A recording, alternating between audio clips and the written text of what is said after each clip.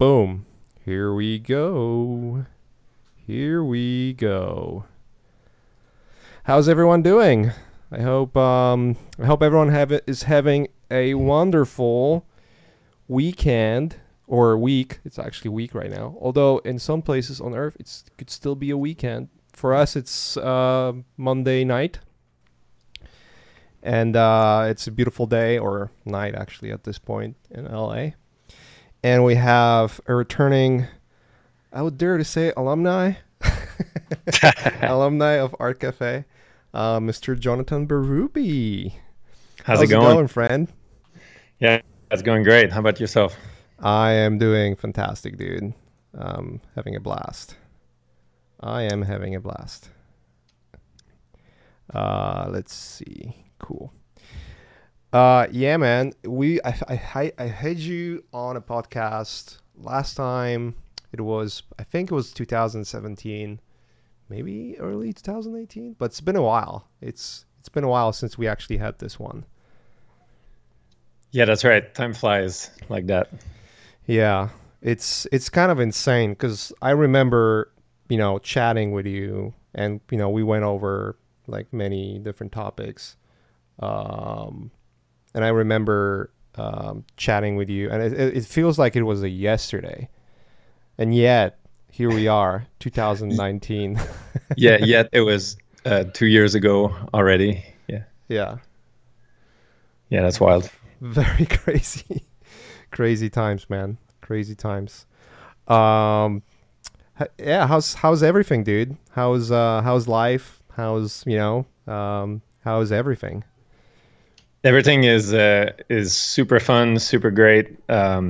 More of the same still on Avatar. It's been 3 years already.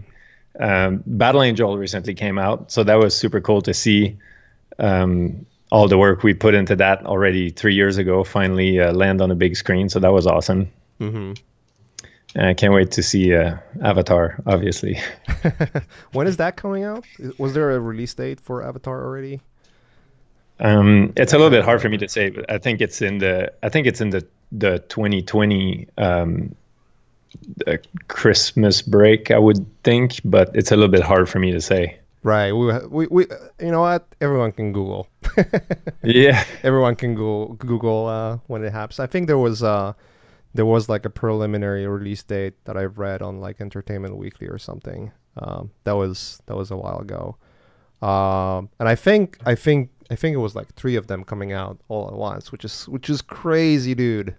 Crazy Yeah, stuff. it's pretty wild. Yeah, I think well, they're gonna break it up. I think the first it's 2 and 3, and then 4 and 5 a little bit later. But it's hard for me to say. I think the details on that aspect.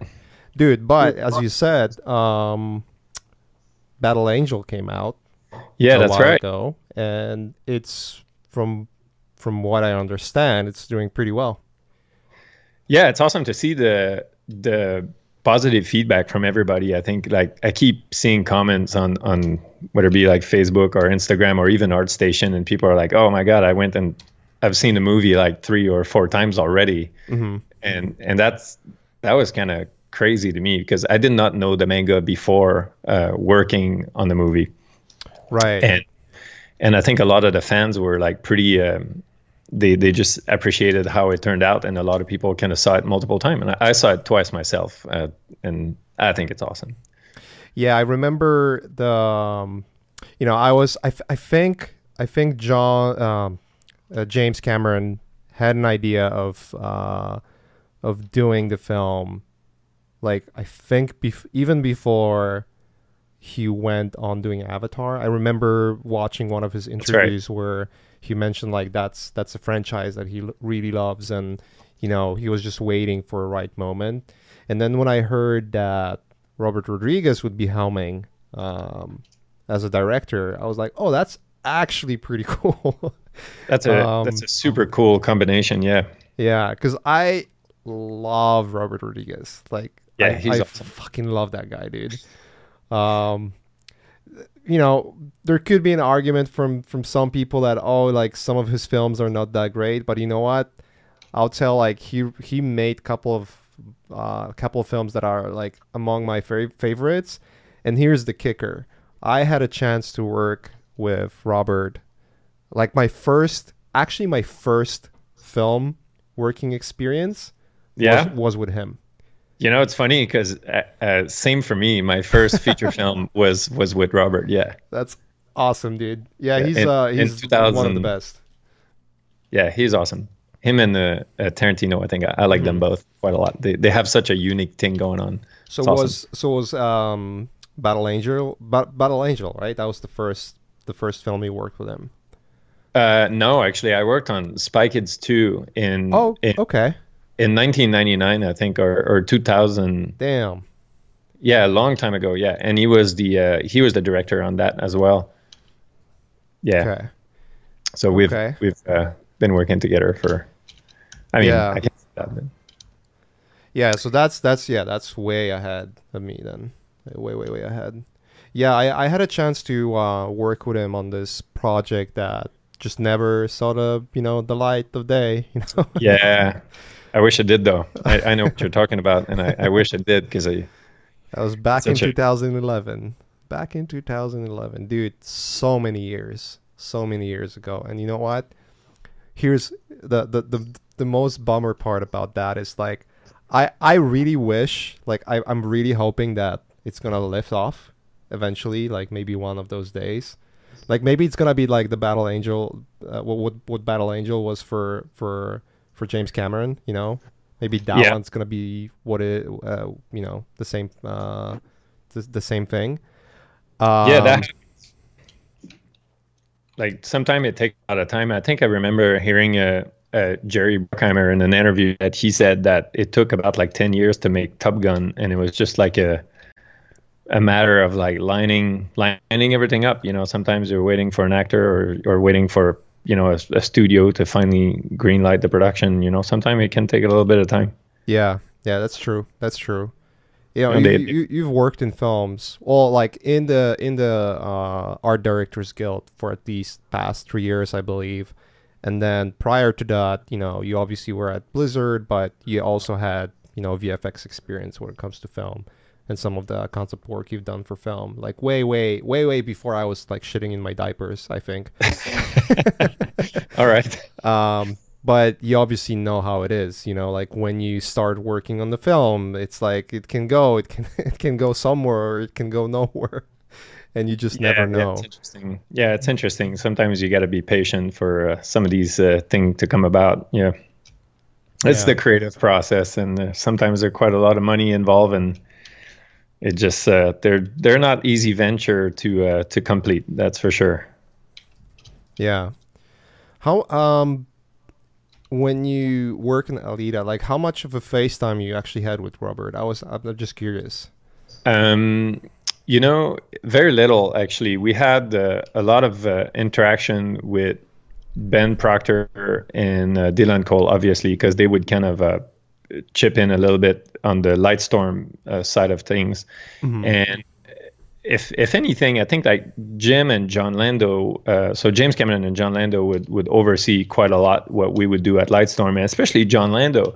And that was such a fascinating interaction. Like that guy he's really something else. Like he's such like a remarkable guy. And like to me, I've always seen him as a producer, and I didn't know him before working on Alita, and I was just mind blown about his creative input. Like he gave some of the things I was working on some of the best, most clever creative output I've ever came across. Like just like how would an audience would perceive a design, or how they would perceive a shot or something like that, and how to really make the narrative of the story to be very loud and clear. And in fact, let me show you. I have this image on my ArtStation here, and I'm going to show you like one note that he gave me specifically that just blew my mind. It was like, wow, I would have never thought of that. Man. Let's go. Okay, so I don't know if you're seeing my screen right now. Yeah, I do. Okay, cool. So on my ArtStation, so what is the link here? So artstation.com/Berubi. I got a couple items on the Battle Angel here. And this character right here with the orange smoke, Mm-hmm. he is a motor baller. called Scaramasicus, number 24 in the Battle 7 League or whatnot. And as I was designing this guy, so if you're seeing this image right here, close up of the head, Yeah. he's like, I like what you're doing there with the collar behind his head and things like that. But if we were to film his face with a close-up shot, wouldn't that be great if we could have a little bit of negative space in his headrest so that we can see if another character is behind him, kind of chasing him? Mm-hmm. And just like that, I was like, I would have never thought of that. So you're doing this kind of car chase looking sequence, and then you want to see who's behind who sort of thing.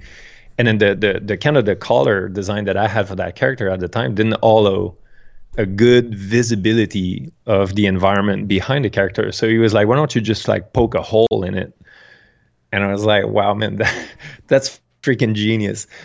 And it was just such a big picture note, and it was just so clever, and he came up with it like so quickly and as if it was like the most obvious thing in the world. And I was just like super, super impressed by that like how someone can be like so business oriented and yet like come up with notes like that will make the image like read that much better and the story carry through. So it's no mistake that these people are in the position they're in, because they're just super talented and really creative. And that's very rare for a producer, I'll be honest. Isn't that interesting? And I had that kind of preconception too, especially you see a guy like that who like produced the Titanic, it's like, oh, to me it sounds like a venture deal or somewhat of like a lot of like business kind of collaboration deals with studios and things like that. And yet like he had like super impressive notes about like either design or story or just about anything. It's like he's been doing movies for such a long time. In fact, I think he worked on Dick Tracy like a while back, and that just shows you like how much experience and how long he's been doing this. And he's just an awesome guy. You just mentioned he produced Titanic. Yeah, I mean that should give you an idea. Like that should give you an idea of the scope. But at the same time, like I remember when Dick Tracy came out, and it was such a unique movie, and I was like, wow, that's so cool. And I was probably like 8 or 9 years old or like whatever when that came out, and I was like, that it's always been a movie that kind of left like a very like a very specific impression on me. Mm-hmm. And I was looking at photos of him on set, of on set of Dick Tracy. He's like, wow, man, you've been at it for a long time. Yeah. So it's no surprise that they come up with such, great notes and just overall amazing creative direction for just about anything they get involved on. Yeah, what's crazy? It's not really crazy, but like, I think it's a pretty obvious thing if you think about it. But most of the films that come out these days, not all of them, because there's a bunch of films that come out that do not mold in that idea that I'm just about to say. If there is a person from the past, someone who has done, a lot of films in the past, a lot of classics, let's put it this way, pretty much an outliers of film industry that that have been there for past 20, 30, 40 years, right? Mm-hmm. It's almost a guarantee that you're gonna have a film that's gonna turn out to be pretty awesome. Not always, because there's few directors that are, their past films are some of the biggest filmmaking icons, and then the new films are like, you know what I mean? But when you said, you could say it's surprising that you have a producer, Jon Landau, coming up with an idea like that, and so clever. It's basically a feedback that you would normally get from a production designer, someone who does it professionally, and that's their only job, versus a producer who does. That's like chipping into something. It's like me going to a NBA game and telling a player to do something. Yeah, that would be like the relation to it, Yeah, I mean, again, it just shows like how much like familiar they are with the process and how long they've been doing it, because they just like they feel right at home and they don't miss a beat. Yeah. It's really impressive to see them kind of do what they do. It's really humbling and super inspiring. It's awesome. It would be really interesting to know like how much of that comes out from the experience, or there's maybe underlying interest that we just don't know about. Like Oh yeah, sometimes you just don't I'm know. sure. I'm sure there's like the multifaceted kind of interest, like he even Jim himself, with all of his research and then going to the Mariana Trench and building his own submarine and things like that, is like you can see that the guy has a knack for engineering and Hmm. and exploration and whatever, and it's like a multifaceted kind of interest. But at the end, I think that these people are able to kind of connect the dot and string them all together into this overall better understanding of the bigger picture sort of thing. Yeah. Yeah. But to answer your question about the Robert Rodriguez and how much interaction we've had with him, because we kind of went off on this tangent there. But we had most of our interaction was with Jim and John and Ben Proctor and Dylan, of course, that were a production designer. Yeah. And Talking about the best. yeah, they're yeah, it was Dylan awesome to and work Ben. with. Yeah, Dylan and Ben, they're awesome, and I've been looking at Dylan Scholl's work for quite some time, and finally I had the chance to kind of work with him directly, and that was something, like when he started to share PSD files, I was like, oh shit, that's awesome. Like now, That's so rad, yeah, dude. yeah, it's really awesome. Like we did this shot right here. I think that was one painting that we collaborated on together. He had some really good pointers on that, and we were designing the slum Iron City streets of Alita together. He was doing some views, and I was doing some other views, and it was very fun to kind of collaborate directly like that, side by side. That was definitely a checkbox I was happy to check on my list of working with him and Ben and everybody else, of course. Yeah, Dylan is awesome. I remember I've met him a couple of years ago in person, uh, and yeah, he's such a great guy. It's like the nicest person you'll ever meet. I know like people tend to say like, oh, this guy is the nicest guy, but like yeah, when you talk with Dylan, he's such a good guy. Like in Oh, it's general, such a like cool he's just dude. super Oh yeah. helpful. Oh yeah. He's a super graceful leader. I like him a lot. It's like always stay totally cool and collected and just like funny guy overall. Like it's a blast working with them, yeah, for Yeah, sure. he's one of those dudes that were basically like my. If you could have your art childhood hero, Yeah. if you consider being in your 20s a childhood, Oh yeah. yeah, he would be one of those guys. Like Oh yeah. himself, Craig Mullins, and there was maybe two more guys that were like really looking up to. It's like, damn, like these guys are the shit. Like Yeah, they're I defining. love their work. They were so Yeah. inspiring. That's what Yeah. basically, his work. I first time saw his work when he was a matte painter for Lord of the Rings. Oh yeah. That's like the first time I got familiar with his work, and I remember being super inspired by to Oh a yeah. point where like I was just like I need to do something in that Oh yeah. direction. Yeah, that's Um, when the influence is real. Yeah, yeah. I remember when he did this demo reel about the stuff he was working on at Rhythm and Use on the Daredevil, and he did all these like New York city skyline stuff, and it was all like 2.5D, and I was like, holy shit! And he had like this like epic electric guitar soundtrack on top of it. I was like, okay, this guy is like shredding hard. And I was like, who's that dude?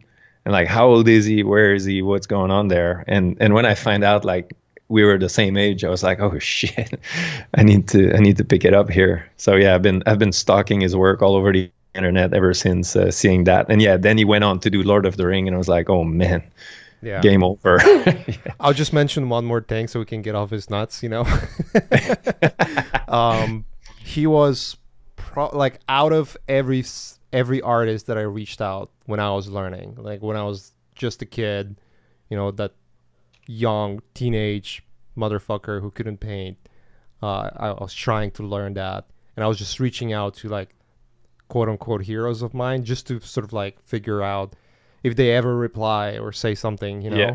But also just like geeking out on their work, and maybe, you know, learning a lesson or two if they you know, if they ever reply.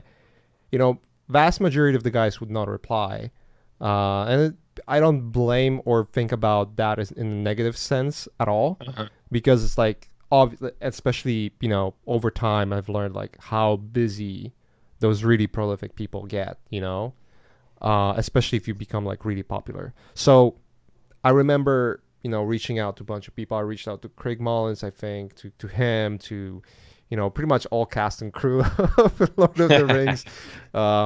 But he was the only guy who actually replied. And, Dude, and he so like cool. really read into my email. It wasn't too long of an email, but he really read into and gave me like a pretty substantial reply talking about, you know, what should I do? Not like giving me a critique or anything, but just like a word of encouragement to be, you know, to follow. If I really like what I'm doing, I should follow it, you know. And I was like, fuck yeah, let's go. Yeah, you that know? guy's awesome. Yeah, dude, that's so cool. Like, 'cause as I remember, like being like 19 or 20 or whatever, and I remember emailing Doug Jang out of nowhere, and he replied too, and that made such like a big impact on my whole career. I was like, you know what? Like, I would totally work for that guy just because he did that like freaking 20 years ago. I know he's just like a good, legit leader, and he's just like humble and just down to earth, and it's so uplifting to see these guys kind of do that, and it's awesome. Yeah, yeah, 100%. Yeah, so you jumped into huge, like deep waters. You jumped in that marine trench, you know, Yeah, yeah, with your it's awesome. film experience. I've learned so much like crazy stuff ever since I started there. It's awesome. Like I really did pick up all sorts of tricks by from John Park or Dylan or Stephen Messing and Nick and Seifel and Ben Proctor. It's been super rad. And you know, another thing that's been like really fun too is they had me do some photo shoots once in a while. So I had a chance to shoot the actress from Battle Angel, Rosa Salazar. So that was a lot of fun. And then I had a chance to shoot an actor on Avatar this week. That was a lot of fun too. And it was a really, really fun photo shoot. They're a little bit stressful and you can't make any mistakes sort of thing. And it's just like, it's very, it's like a super inspiring stress, if I can say. Like, it's kind of nerve wracking, and then when everything goes well, the reward is like super thrilling, and it's like it makes me definitely feel alive, you know. Like when I'm building my set, I'm like, okay, I can't forget anything technically that comes up. Everything has to pan out, and it's super awesome. So I've had actually the chance to kind of do little photography gigs on that project once in a while, which is really cool. You know, it's like I love that stuff anyway, so super fun. Yeah, you're a legit photographer, by the way. So no brainer, absolute no brainer. Yes.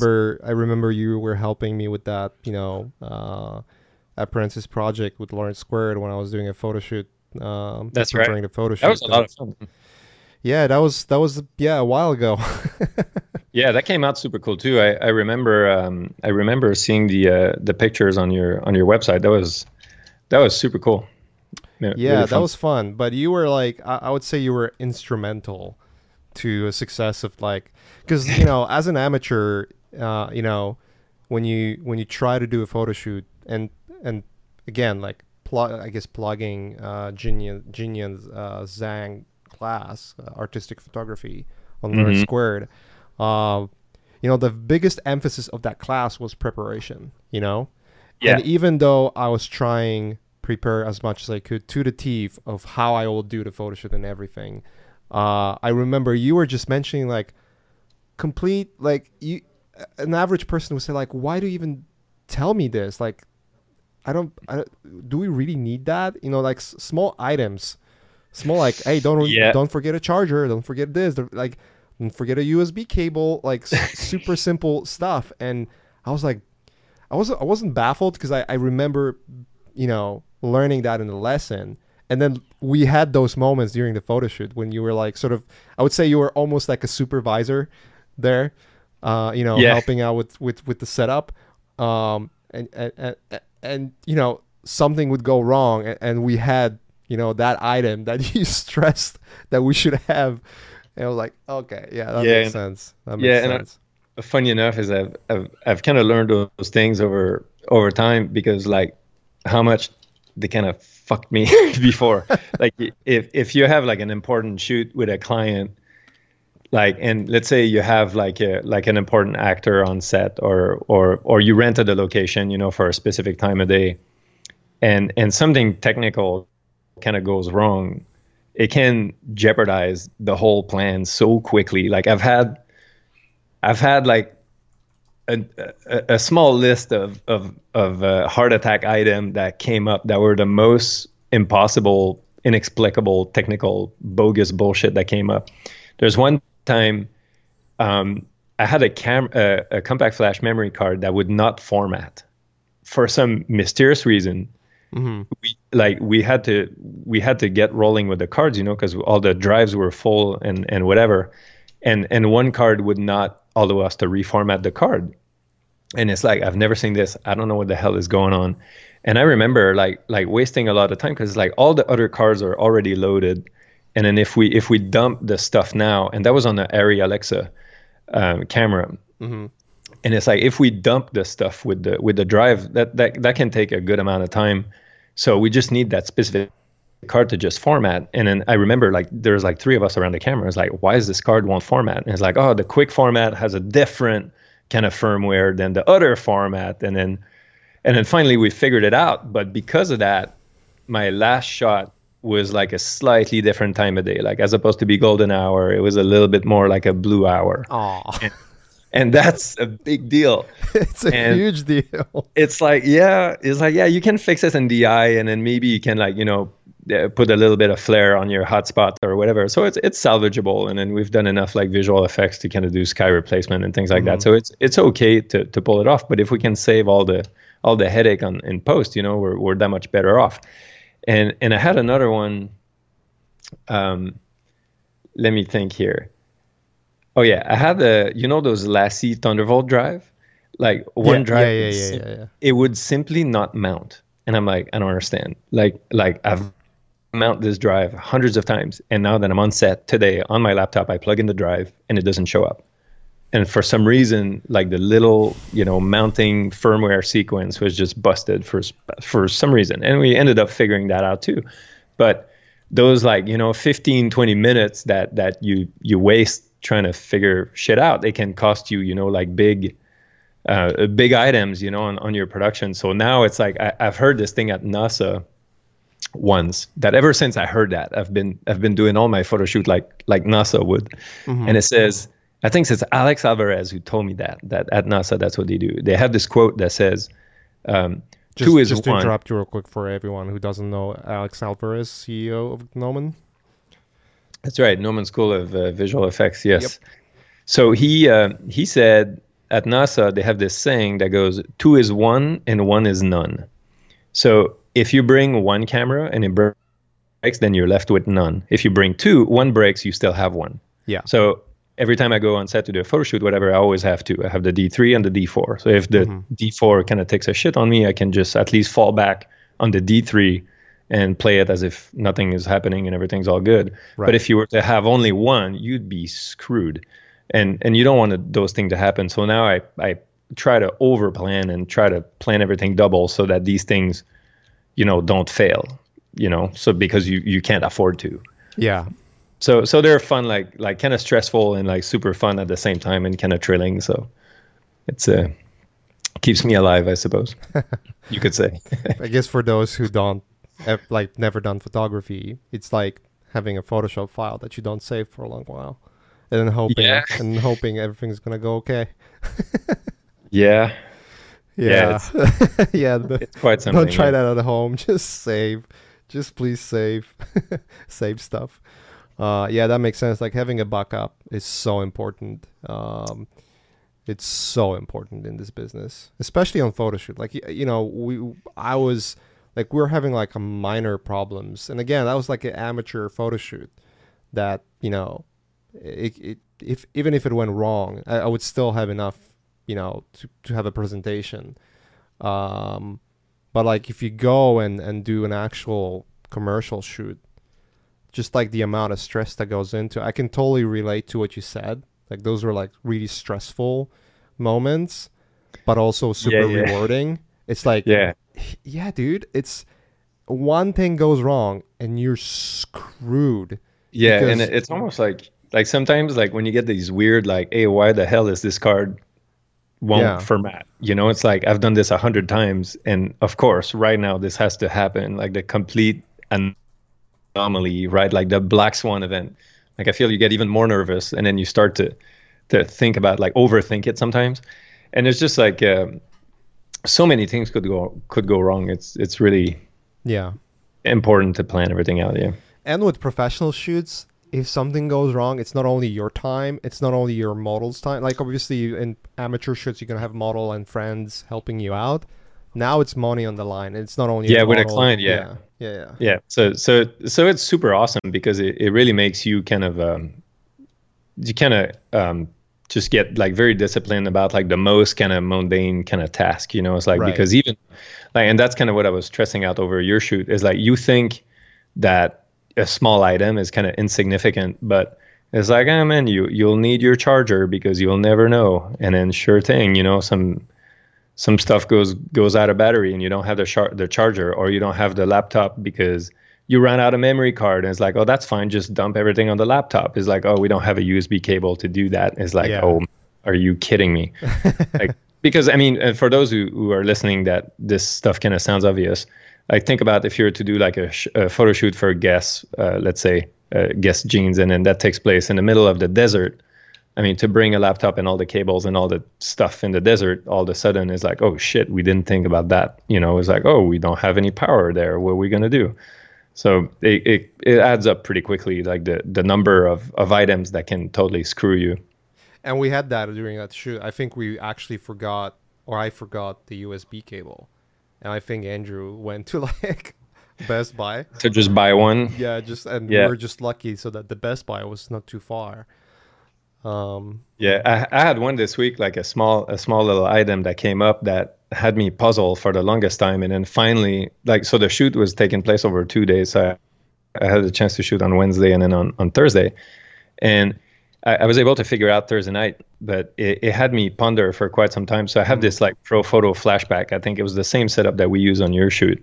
And so my camera, to control all the strobes, it's a radio frequency. Mm-hmm.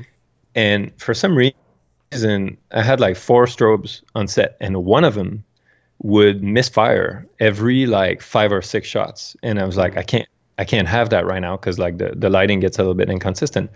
And I couldn't figure it out for the life of me what it was. And I think at the end, it was that there was so much like Wi-Fi signal in like the Avatar building that I think I was just running into some interference. So I had to basically change my radio channel so that I'm further away from the other channels so that I don't get like kind of cross signal kind of thing. It took me a little bit of time to figure that one out, but it's like, that's so strange. All of a sudden one of my light doesn't fire. I'm like, what the hell is going on? And again, they've been firing fine every day for the last year, but then that one day, this like Black Swan event happened again. Yeah.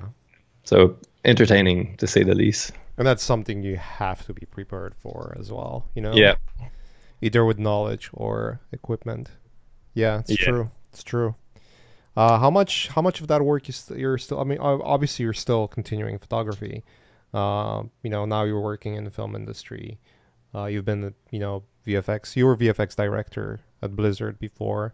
How much photography you still do? If I don't know how much is compared to the amount of photo shoots you would do in the past. I was just curious. It's actually more and more. I have another small one tomorrow, and then we had like 2 last week, and then before that, I think it might have been like another one that we did for a presentation we needed to put together at work. So that was like probably a couple months, but yeah, it's definitely picking up, and it's cool because I like it a lot. And now it's like every time I do one, I learn new stuff, and it's like still fresh enough to apply it on the next one. So I feel like I'm learning a little bit more. I'm learning faster because I do it more often. So I'd probably say like one a month aside from all the VFX stuff, I'd say.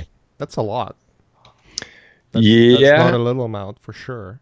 Yeah, it sounds funny because like you would think like someone like full time would be like, "Oh, what are you talking about? I do like 5 or 6 a week." And it's like, "Yeah, but I think those shoots are a little bit more there's a little it almost feels like a commercial shoot, like a TV commercial shoot. It's not the same amount of equipment, but it certainly feels the same in terms of the amount of crates and stuff you got to carry around and put together and disassemble at the end of the day. But yeah, it's picking up. It's good fun. Yeah, I mean, someone would think a month. It's like, yeah, it's not that many. But if you think about if you are doing professional shoot and you have to do all the preparation, it takes a lot of time to get everything organized. It's like getting the model, getting everything, putting together a photo shoot is like 90% of work usually. Yeah, yeah, and I got another small one tomorrow, and then I got another pretty big one over the weekend, and that should be fun. That one's a cinematography one, so Nice. some co-directing stuff. I get the chance to bust out the red on that one, so that'll be a lot of fun. Do you enjoy photography or filmmaking more?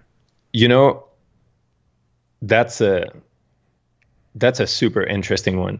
Like I feel okay, so I feel like photography would be like environment, concept art, and then the film version is obviously the moving, virtual set kind of 3D matte painting equivalent, right? So one of them you introduce motion, which is a completely other dimension. Essentially, you introduce motion over time. So with the Right. time element, it's a completely different medium just because of the time factor alone. And I like the photography is really fun because you can get sort of crafty with it. Like you can, like tweak a light until it's just right. Whereas on a moving shot, you think you would be doing that as well, but because things are moving, like it's a little bit more organic or fluid. Like sometimes like an actor performance, the actress or actor is going to behave a certain way that all of a sudden her head turn doesn't catch, the lighting on her cheek as well as you could craft that on the photography per se. Right. But at the same time, you get kind of, happy accident, or sometimes once things start moving, it's just so entertaining to look at anyways that it doesn't matter. But it's a different beast. It's not like cinematography is more than photography. It's different.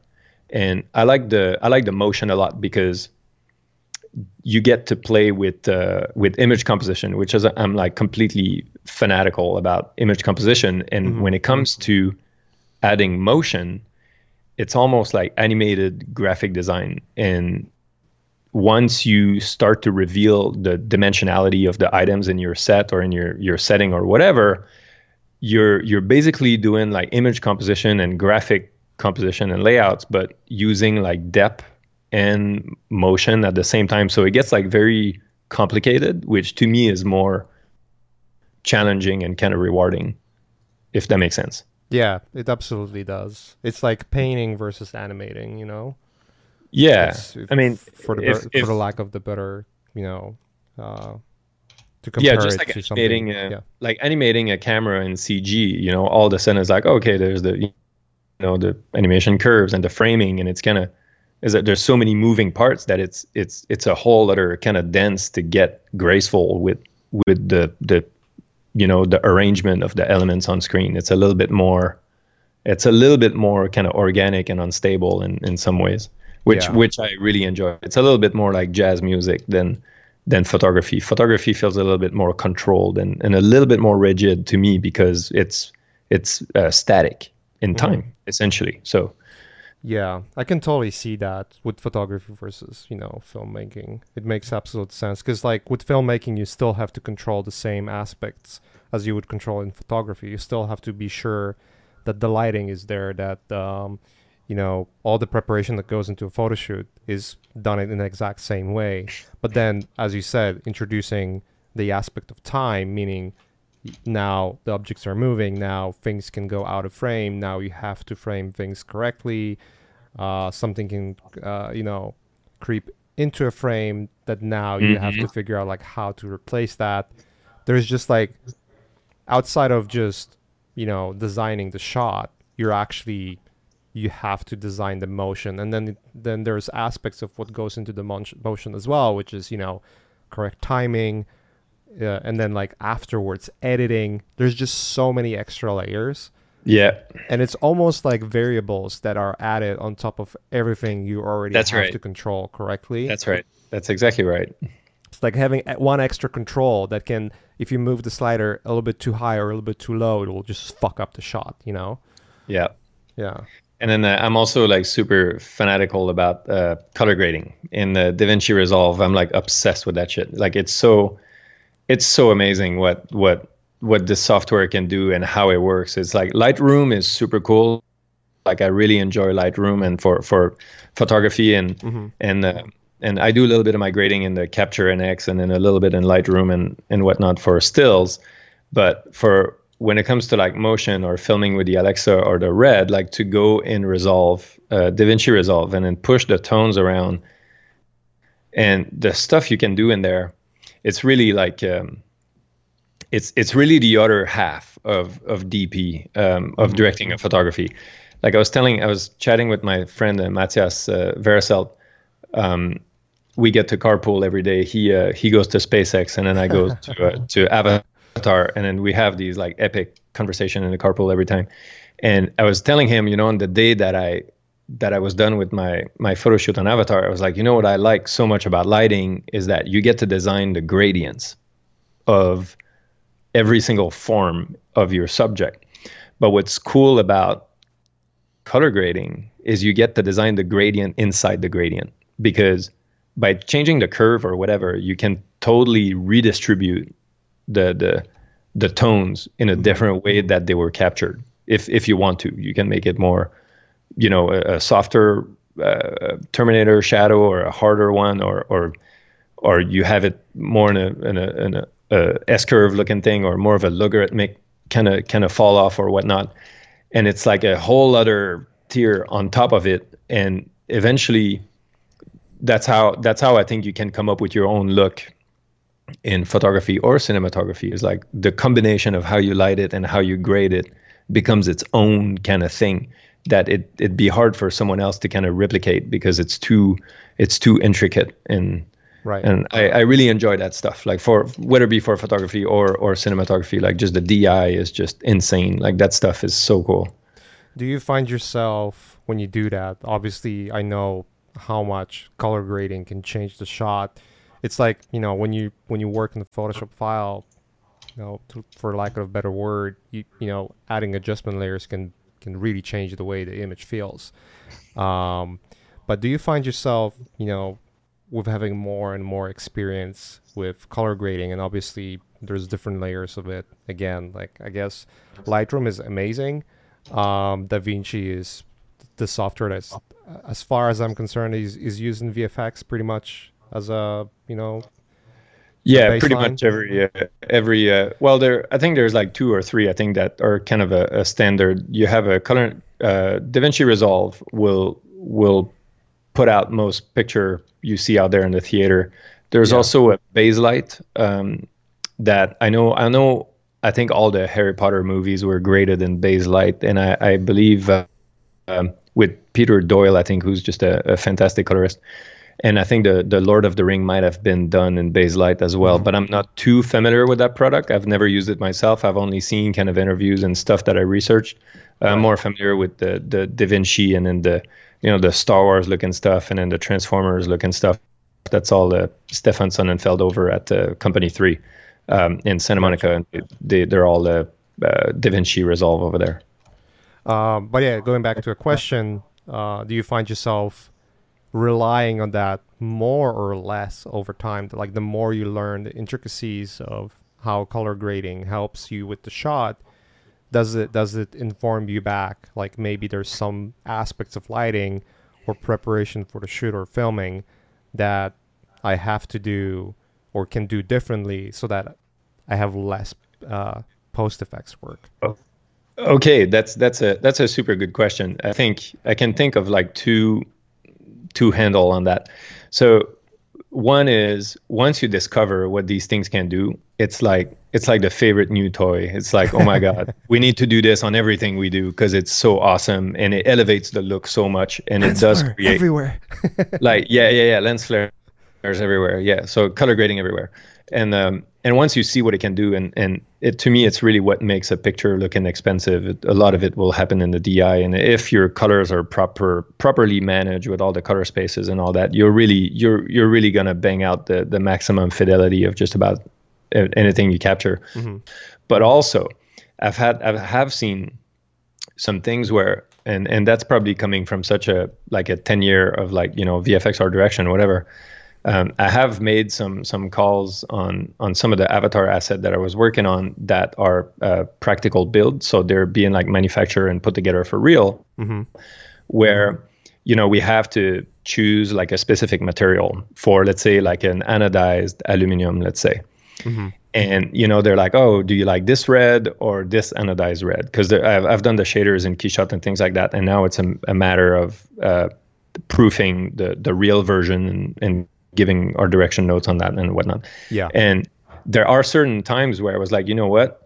Let's go with the more saturated one, because it's always easier to kind of snag it in DI and then tone down the saturation than it is to bring it up. Because if you don't have it in the camera and then the signal is kind of weak, it's hard to bring it back from the dead. Whereas an item that's a little bit more vivid is very easy to isolate with a color vector and just treat it as a secondary and just kind of knock it down just a little bit, or push it around where you need it to be. But if the color is timid to start with, it's going to be a little bit more challenging to put into place where you want it to be. Yeah, that makes a lot of sense. Like if you think about the filming process, and there's obviously if you work on a high budget production, there's obviously more budget that goes towards the materials, but also more budget that goes into picking the right cameras and top of the line lenses that allow you to capture most, if not everything that you can capture in there. There's, for those who dabble in photography or had at least the chance to use a little more than your iPhone camera,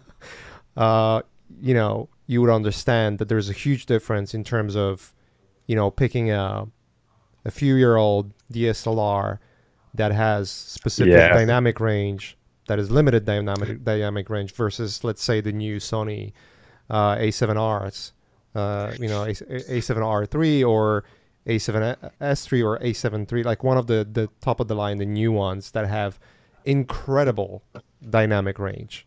Yeah, and funny enough, I was just researching about this stuff yesterday, because I personally shoot with a Nikon D4 at the moment, and I think that I squeezed just about every pixel I could get out of that thing, that I'm starting to consider getting a new body. And I was like, oh, am I going to pick up a D5 or what's out there? And I remember, I don't know if I have it on here. I remember shooting this thing for, oh, here we go. Do you see my screen? Yeah. There we go. So that was a set there that we did for some of the Intuitive Surgical shoot way back when Vitaly was working there as an industrial designer. And then we ended up like shooting some of the instruments and then some of the robots and things like that. And at the time, I rented a Phase 1 camera, a Phase 1 IQ 180, and that's a $55,000 digital medium format digital film back. How much that one cost? I don't want to know. Yeah, 55,000. Yeah, for just the film back. Oh my God! And I remember that's not including lenses, by the way. That's not including lenses, and then I did not buy that. I just rented it for like a week or something. And I remember being completely blown away by the picture that it did output, because everything was different on that camera. Like, first of all, it's a 16-bit format, and I think it saves a TIFF, like a half float TIFF or something in 16-bit, whereas your Sony A7S or like Canon Mark III, yeah, you're going to get 10-bit or maybe sometime 12 or maybe 14. But even in the case of a 14-bit, I think that if I'm not mistaken, I think that 2 of the bit are exponent to basically apply somewhat of an exponential kind of, lookup for you to squeeze more values, whatever. But it's actually not like real range. Whereas the 16-bit is a full-on 16-bit per channel. Like all the bits in the 16-bit are used per channels, and the resolution was around like 10K. And I remember like the gradients that, like the quality of any sort of gradient, like you would not pick up any sort of image bending whatsoever, no posterizing whatsoever. It was super, super creamy and just like insane, quality. And a 10K resolution on top of that. But that software, like to come back to the color grading thing, like it had its own software. I don't know if I still have it installed. I think I might have lose it over time. It's but Phase 1 software, I think. The Phase, I think it's called Capture or something. And I can Capture 1, I think. Yeah. Capture 1, that's it. So Phase 1, and then the one I had at the time was the IQ 180, which is like the most kind of awkward looking camera body, and it's not very comfortable to use, and it's a little bit clumsy. I think that's the one that I had right here. Yeah, it looks like this, and it's so rudimentary. It's kind of weird. Like there's no, okay, so get this. So there's no autofocus on it. So every shot had to be focused on manually, and that was like super stressful because you have a big client. They're paying kind of top dollar for their pictures to be tight, and I have to eyeball all that stuff. And then thank God I had a DIT with me who would basically full screen on a iMac Pro. Every shot that I would take would come up on the computer instantly. So we shot tethered, that it's called. So there's a cable connected to the camera, and then his sole job that day was to zoom in. Zoom in at 100% to make sure that everything is tack sharp, and then also to mouse over the highlights to make sure that I'm not clipping out of the 16-bit range, so to make sure that the highlights are not blown out and things like that. But the funny part is that you can see so this is the digital back right here, and this kind of clips on onto the body, and you can see here. Okay, so here's from a side view. This is a tilt shift lens, but let's not get carried away with that for a second. But you can see the module in the back right here is the digital sensor, and the size of this thing. Like when you look at the sensor itself. So let me see if I can pull this up real quick. Isn't it like twice bigger or like 3 times bigger than a regular sensor? Well, yeah, it's the classic 2-inch medium format. That's so insane. So if you look at the pink one right here, I think that's probably your classic kind of 24 millimeters by 36. The full frame, 35 millimeter full frame. But like this thing is almost the size of an IMAX film neg, on a still camera, and that's why the resolution is so insane. I'm trying to see if you can see the sensor itself, because I remember when I cleaned it, I was like, oh my God, this thing is huge. Like, it looks like this. You see it right here? It's like a small TV. There you go. Yeah, it's like a small TV. Yeah. So this one's a Hasselblad, so that one's a little bit different. But you can see the size of it, and then you can see like insane. The body right here is just this box essentially with like a handle grip on it. And look at the ergonomic, the product design, and how rudimentary it is. Like the little rotating dial over here, and I don't know what button that is, if that was like a metering button or whatever. But if you compare that with the design of like let's say like a Nikon D5, and I'm sure Canon does good stuff, but I'm biased for Nikon. I think their ergonomic is way better. But here, if you look at let's say the D5 or the D4, like it has so many buttons. But not only that, like just the flow of the design, it's so ergonomic and beautiful. Like it looks like a handgun or something, And then the other one is just this freaking TV from the 70s, and when you hold it, it feels like that too. It's amazing to me the contrast in pricing versus product design. Yeah, and it's almost like they've allocated all the budget on the sensor, which is okay, because that's what we ran the camera for. but at the same time, it was kind of clumsy to operate. But all this to say, at the end of the day, the picture was just like insanely sharp, and I can show you like a quick example of how insanely sharp that is. If I go on my website right here, there's a Flickr button at the top, and if I go there, let me find it real quick. Let me see here. That's it already a couple of years ago, so you got to give me a second. Yeah, for sure. Take your time, bro. Oh, you see that stormtrooper? That's Vitaly, by the way. Is it? Isn't that cool? Yeah. I love that guy. Oh yeah, he's awesome. I saw him a week ago or something. Nice. Did you go to Vegas? No, we went to Palm Spring. We had a little nice. A little offsite R&R little awesome. team retreat, and it was cool to catch up with them. Okay, there you go.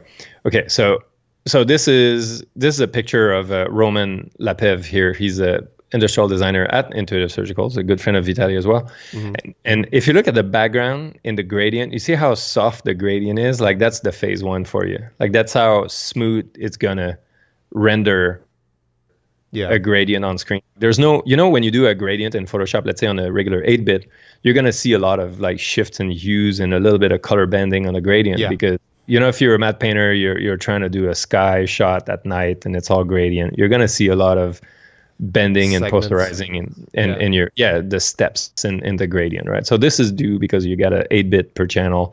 And, that's the number of shades of gray that you have at your disposal to create your gradient. So if you bump that up to 16-bit, a lot of it is going to go away. So this one basically does that in the camera. And just to show you like the 10K resolution. So if you look at Roman's eye right here, like that's what that looks like. Yeah, pretty juicy eye. Oh, but yeah, I don't know if it came up on your end already. Are you seeing my stuff in real time or? Yeah, I do. Oh, okay. So, and then this is the, you see like this is they call it the loop, like the magnifying glass, whatever. So this is zoomed in at 100% on the eyeball over there as I'm in the Capture One, the software there. Yeah. And you can see like already the whole histogram of the level and the template of that software, like the control is so much more, and it's amazing. It's a whole other ball game, and I love it. So to go back to color grading and things like that, it's that's the one. It's pretty rad. I have A7R2, which is I think 7K images. So it's pretty close to medium range in terms of resolution. But I remember talking with Genia about this because I had my phase where I was super obsessed about photography. Oh yeah, and I'm still in that phase. I think. That's great though. That's great. And I'm thinking about getting back to it because it's like I remember just even that that short period of time where I was like absolutely obsessed. I still try to do photography every now and then when I have a chance, but I don't obsess about it anymore. But I'm kind of like feeling the itch, if you know what I mean. Oh yeah. But I remember talking about medium versus regular for like full frame format. That is just. It's just mm-hmm. like the fidelity of the image is completely different. The 50 millimeter lens feels like something else, completely something else. I remember her saying that. So obviously you cannot compare the two because it's like, apples and oranges. Yeah, well, it'd be like IMAX and regular 35 millimeter, I guess you could say. Right. And the use is different too. Like medium camera is something you would never use for sports or motion. It would be extremely difficult to do, or even I guess filming, right? Filming would be really difficult on a camera like that because of the limitations. Right. It's not fast, and then the files are so big that it takes a little bit of time before they transfer to the memory card, and that there's a whole latency thing that you need to synchronize to make sure the transfer is taking place. And so they're a little bit clumsy, funny enough. Yeah.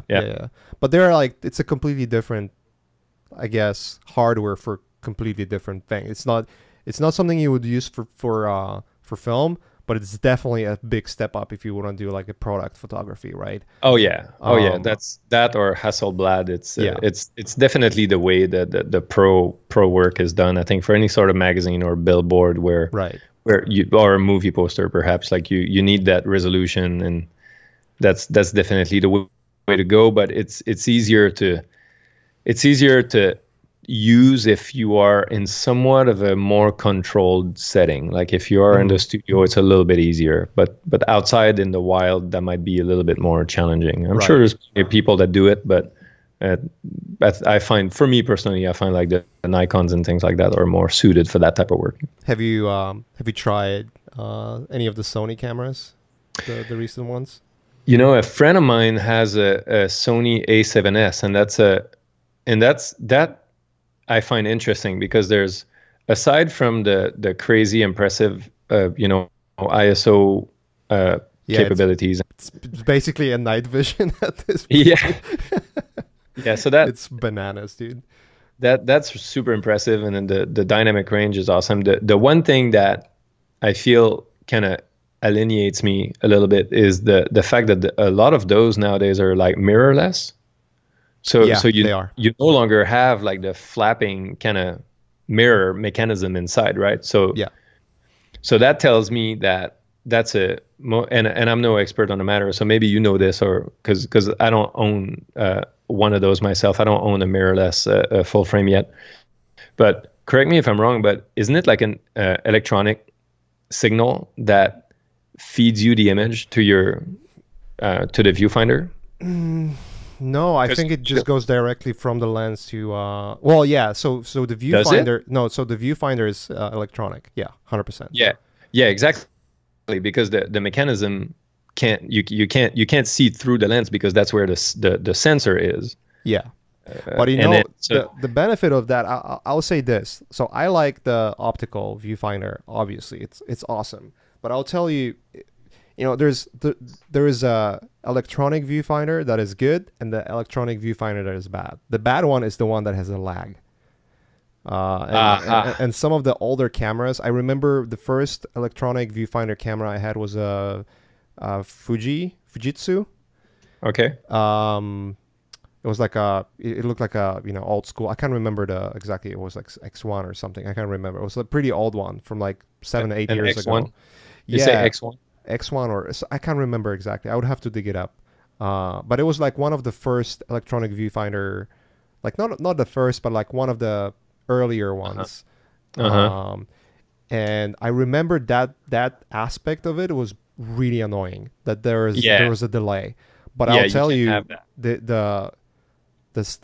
the recent ones, not even the recent ones. The Sony camera I have, the A7R2, which is like 5-year-old camera at this point.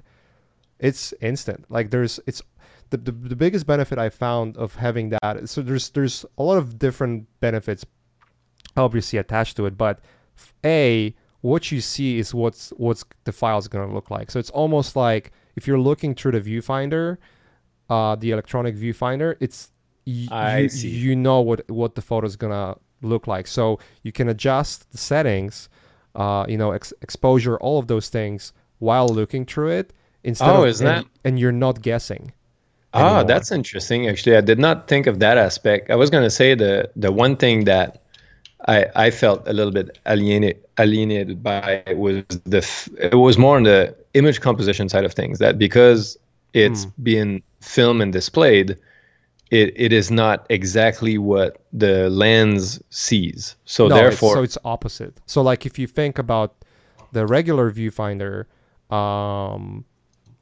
like if you're aware how everything works within the camera and you have experience with it, then it doesn't really matter. Like it obviously matters what you see through the regular viewfinder, but you can guess what the result's going to be like. If you're overexposing or not overexposing by just looking at the meters, and then you can see, okay, like I'm overexposing even though it's not that dark in the viewfinder, right? Versus right. on electronic viewfinder, it's exactly like you know right away, because it's what it's gonna look like in the actual file. So it shows you what the file is gonna be like, and it's not like an approximation. It's actually what it's gonna be like. And obviously, it's actually the file, yeah.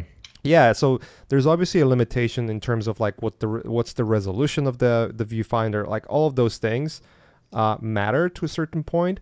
But I found, because I used, when we did that photo shoot, I was on 5D Mark II. Right. And then not shortly after, but like a year or two after, I got the A7R2. And dude, the difference was big in terms of like usability and ability to capture a moment without guessing if my exposure is correct. It was huge to me. Wow, that's interesting. Because it just removed all the guesswork for me. Like if Wow, you wow, wow. change lenses, all like certain lenses behave differently. Oh Sometimes yeah. the difference is not big, but there still is some Oh yeah. differences. With the different lighting, you have different reaction of the sensor towards the lighting. So you might be thinking that you're not overexposing, but you really are, unless you're looking at the histograms. But yeah, with this was just like, oh yeah, like that's like for even for it makes it super easy for amateurs. It makes it so I would say this. It makes it super easy for amateurs. It makes it incredibly convenient for professionals. Wow, that's cool. Because you're like not guessing. That sounded like a branding campaign right there. Like you could There you go. you could put that on the billboard for Sony. Here's the kicker. One of the features that I never expect would be the one that like, oh my God, this is the best thing ever when it comes to manual focusing, was the focus peaking. Oh yeah. Like to me, it was a dark magic, like dark arts of photography that Dude, just that's like came interesting. out through Viewfinder. Because the way it works, it creates like a red-ish outline around where you have the where it's tack sharp. Wow, that's so cool. Like I don't have that on my D4, but I have a slightly different, maybe a little bit older. I have Should I like get sponsored by Sony, by the way? I'm just plugging it so hard. No. I'm sponsored by Nikon. Send me free stuff. I mean, God damn it. Yeah, Sony, if you're listening, give me shit. It's like, I saw this quote the other day that says like, all my friends are getting married, and I'm like, I need more camera gear. But yeah, you should try it. Like I think you would like it. It's the only. I'll tell you, you will be annoyed with the ergonomics. That I can guarantee you will be annoyed with. Okay, that's super big. Like for me, I'm like an ergonomic freak. I don't know what it is, but I have a total pet peeve about like product design. That if it's not, if the flow of when you grab the thing doesn't feel right, I'm like, I get kind of annoyed because I feel it's like the only job that there is to be done on like product design sort of thing. And if it feels off, I'm like totally annoyed. Right. Yeah, it's way smaller, way lighter. If you have a heavy lens, it's almost like you're working with the lens only. Wow, to me, like funny enough, like I actually prefer the bigger DSLR body because I shoot portrait quite a lot, and then with the, let's say the Nikon D4, for example, you get the so I have a, let me kind of pull it up here. I have the vertical handle is actually built in the body. So it really helps, in fact, towards distributing the weight nice and evenly. So, right. So you can see here. So here's the D5, right? So this is your landscape handle grip, and then when you rotate it, portrait mode, you have the same grip, and then you see the rotating dial over here is the same as this one. But what happened is that when you look at the mass distribution, is like it looks like a square, and then the lens is in the middle. So it actually feels balanced all the way around. So no matter how, like which side you kind of hold it, it actually feels the same. Yeah. If you want to pull up A7R2 or 3, you will see what the body looks like. It's pretty small. I think the balance is okay. I don't think the balance is off at all. You can get the battery grip as well, so you're gonna get that square aspect to it if you wanted to. But I would say, I think you actually had like somewhere before I saw like there you go. Like if you scroll down a little bit, you'll see like A7R and Canon. Like the size difference, dude. Oh, I see these. Oh yeah, here. Yeah. Okay, so perfect. That's a super good analogy. Like, so to me, like when I look at this, like it trips me out because, like, so for example, the shoot we did on Wednesday, like I didn't necessarily have a big lens mounted on. I had like my 7200 zoom lens for a portion of the shoot, and then I switched over to my full frame prime 85 millimeter because it's prime lens. It's a little bit sharper on the edges, and it's kind of a heavy rig. But like when I look at this, like I feel like I'm gonna drop it. Like, and I kind of have big hands too, and I feel that. Yeah, like the if I was grip is pretty small. you know, when I look at this grip right here, so I feel like I have like, so my index is going to be in this area. I feel I'll probably have one support finger over here, and I feel like my two other fingers might just like slip off the bottom. Yeah, I think if that's really important, you would have to have a battery grip because that helps. I have a battery grip with my camera, so it definitely makes it feel like you have a full grip. If I don't have that, I have big hands too. Like my pinky is like almost not touching the camera. It's almost touching the bottom of it, which is makes it awkward. But I'll tell you, you know, I got used to it, and I think I guess your pinky is underneath, huh? Yeah. So like, I guess it's a matter of like getting like adjusting to it. But to me, it was worth. You know, I don't want to be on like Sony's nuts on this. I obviously am, because I just basically pretty much retired my whole Canon collection for it. It was just like the technical benefits of using that camera for me specifically were so vastly above and beyond what Canon was offering. It was like, dude, it's a no-brainer to switch. No-brainer. And here's a kicker. Wow, that's interesting. You take that camera and you put like Google Zeiss 35 millimeter T planner or 2.8, just Zeiss 2.8 35 millimeter. Oh, is that this stuff right here? So when you put this thing on that camera, it's basically a point and shoot, but with Zeiss tack sharp lens. Wow, that lens looks so funky. That's awesome. Wow, that's really cool. It's pretty funky, but like, so you see the guy holding it. It feels like point and shoot. You know, I was gonna say, speaking in guy holding it. Look at this picture right here. I think this like visually tells the point I'm trying to make. Like, look how awkward that hand grip is. Like, I feel he's about to drop it. It looks like he's about to drop it. You know what I mean? No, like, I get your point though. Yeah, for sure. And so for me, it's, and I bet you, like, the technology is awesome, and I like the Sony product. I really do like the Sony product, and I like the picture that comes out on the other hand. But I think that for the type of work that I do, I feel more covered with like a full DSLR body. I think, especially like I was working with this actor on Thursday, and it was kind of a fast shoot. Like the actor showed up at 11:30 and he had to leave at 12, and I was like, wow, man, okay. And I have half hour with that person, and we need to nail like all the materials. We need to cover it, so I can't miss. I can't have any downtime. Yeah. And to be able to switch that fast between portrait and landscape, and like it was to the point where like you're trying to rush so much that you might drop something or knock over something, because we're almost like, we're not running, but almost. And I felt that this sort of grip was more kind of practical in some ways. Like the ergonomic of it are very practical. Like it's not like a delicate thing. It's like it feels like a Glock hand grip on both sides. It's like built for combat. Built for intense scenarios.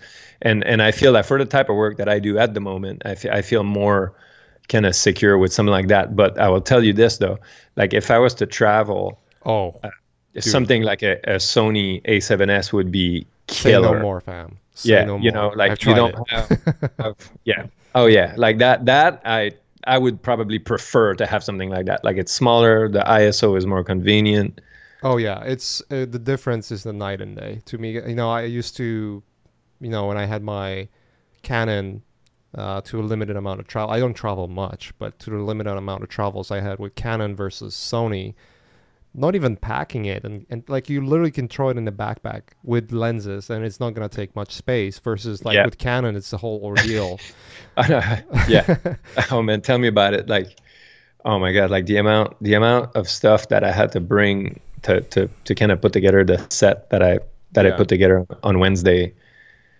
was like, fuck. That's the one thing that I don't like about directing. I think is just the amount of shit that you need to carry around, and Yeah.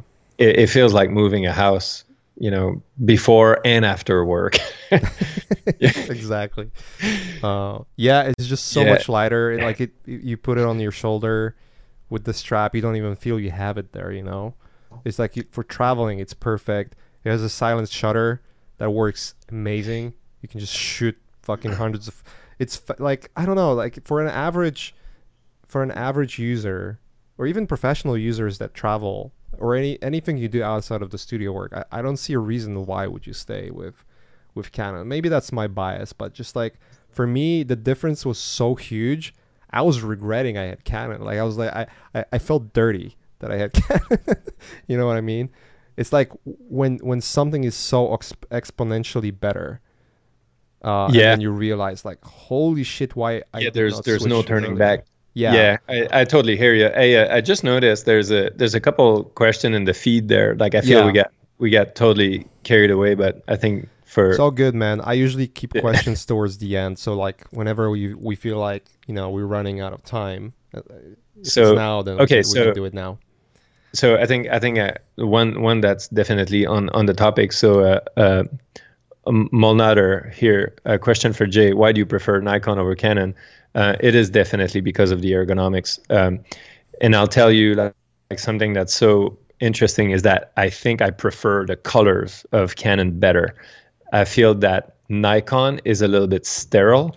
I feel that it's trying to be like electronically perfect, whereas Canon has a little bit more of a emotional kind of butter uh, of how the color kind of blend together. I feel it's a more rich, it's a softer, kind of more buttery picture, but Nikon has a little bit more crisp looking, like more sterile kind of looking way to handle colors, which I feel is suited for visual effects. Like if you're trying to do like polarized textures or more like kind of technical looking kind of work, I feel like Nikon is very well suited for this.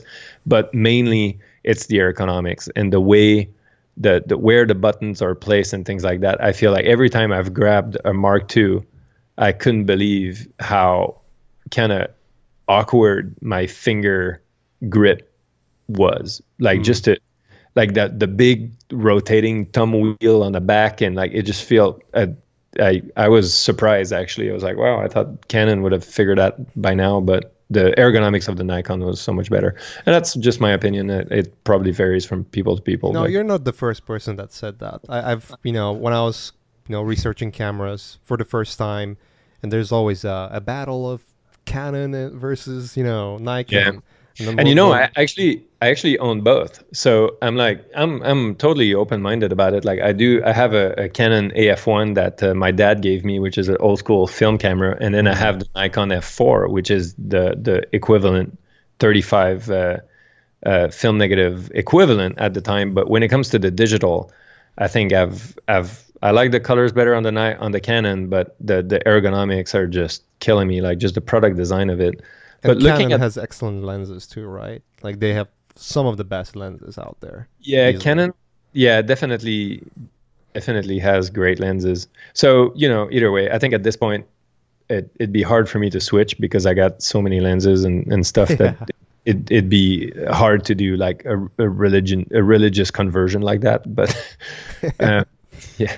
So here's another cool question from Josh Norman here. So where did you experience the most growth as an artist, and what was it like, and what do you think caused it? So I think that my biggest growth probably happened when I joined the Avatar team, and it was definitely because of the people around me. They were extremely competent and super cool and open to share, and it became this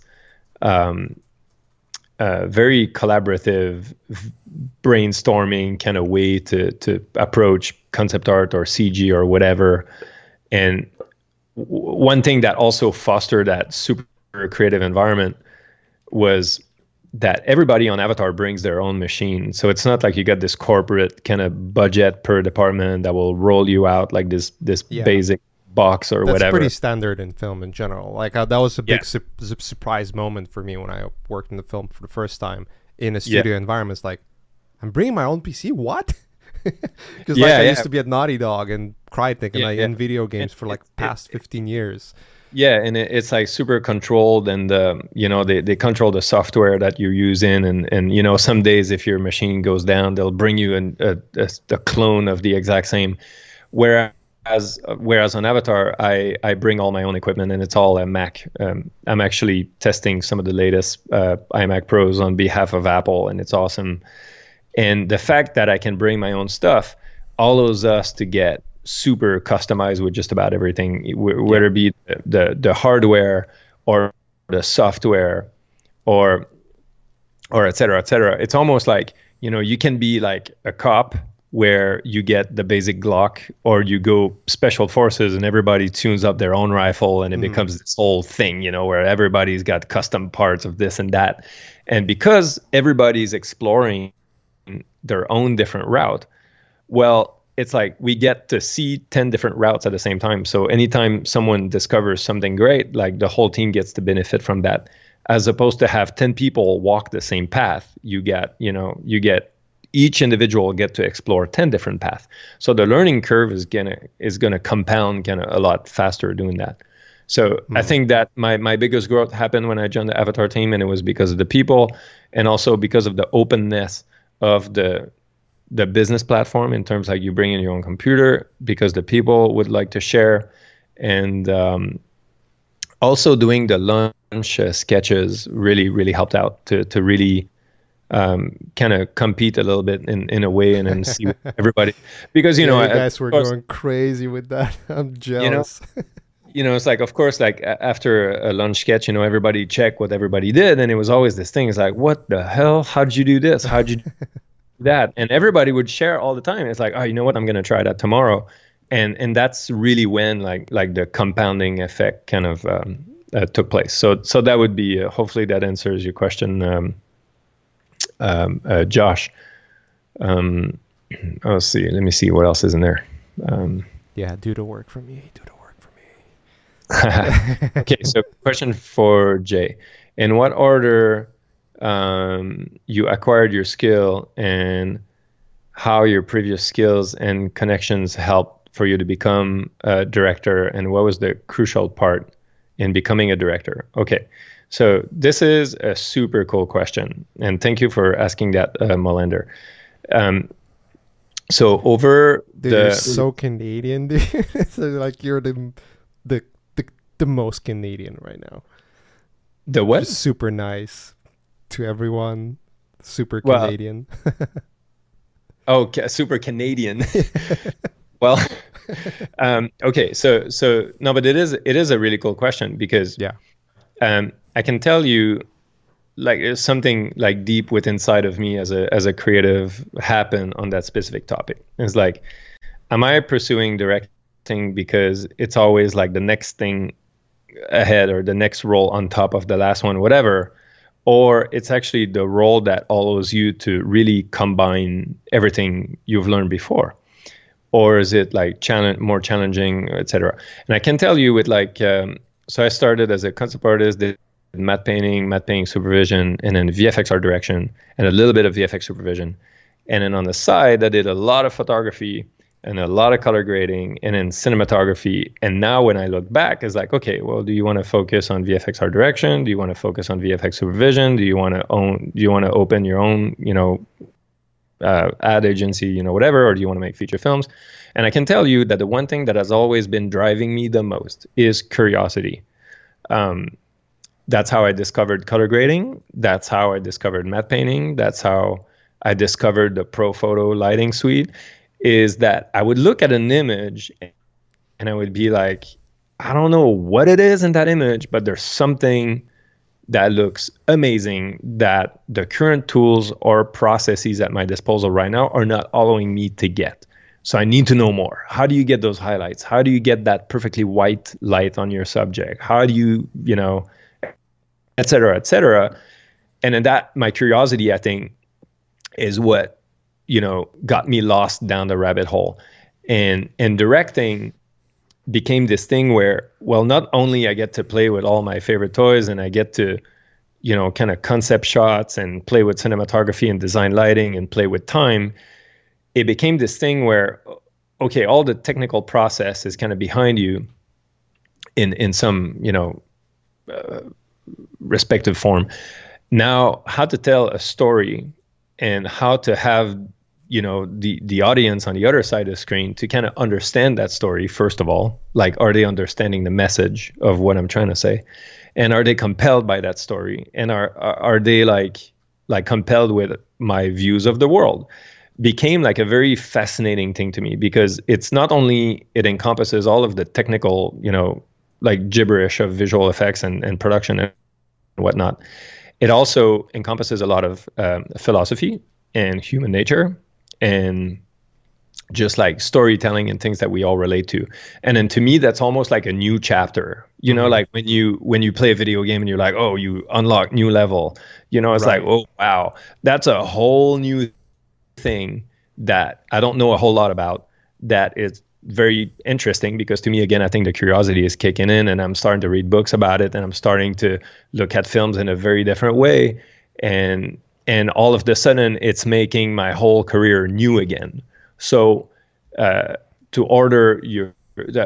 answer your question, this is how I've acquired most of my skills, was to follow my curiosity, which was based on, I would see a piece of art or a photograph or a matte painting or a film shot or whatever, and I would be fascinated by how it looked like, and I had to find out what went into the pudding. I was like, I need to know how that shit goes down, because I want to be able to do that to my own stuff.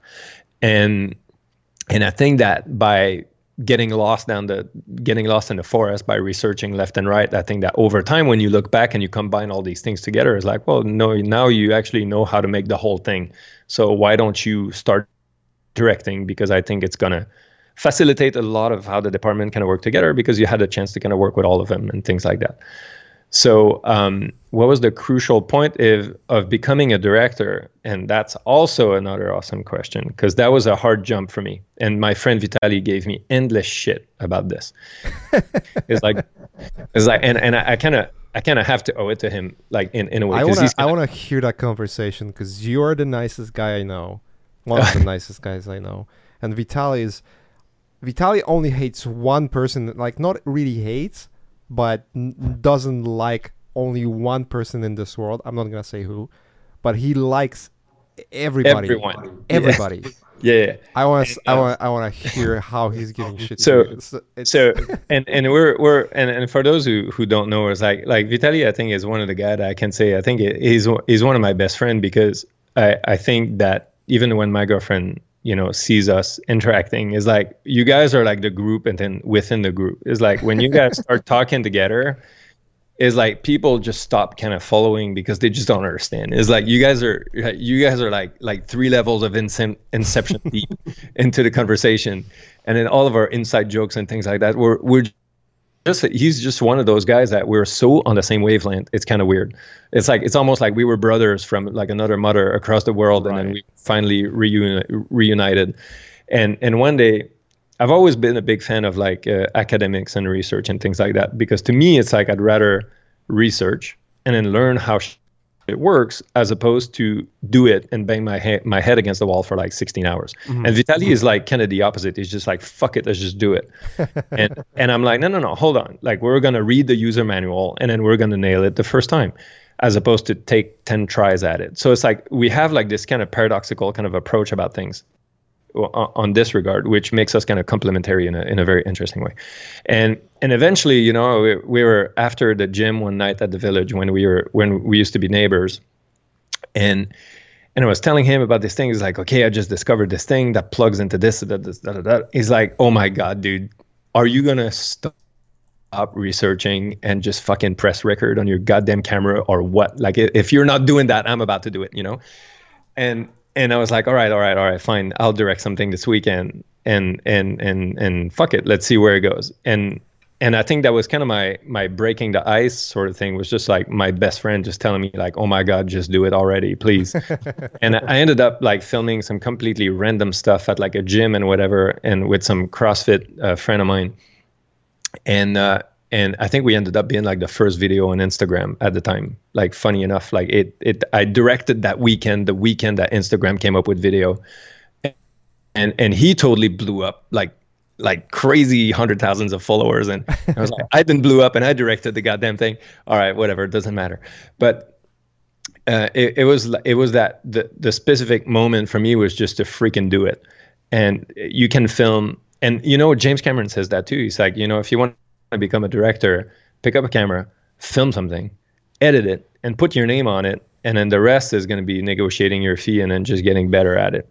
And that's funny enough. Like I totally lived by that credo too, because that's how I got started too. Because that Nike spec commercial that I did got me the gig at Intuitive Surgical, and then the gig at Intuitive Surgical got me the gig at Neuro, and then that had me like a little bit of exposure to start to work with some of the guys on the Navy SEALs, and then that got me exposure to work on some other projects, and because you got like something to show. And at the end of the day, Right. it's like if you can show it, people are like, oh yeah, you're the guy that did this. I was like, oh, you'd be great for that.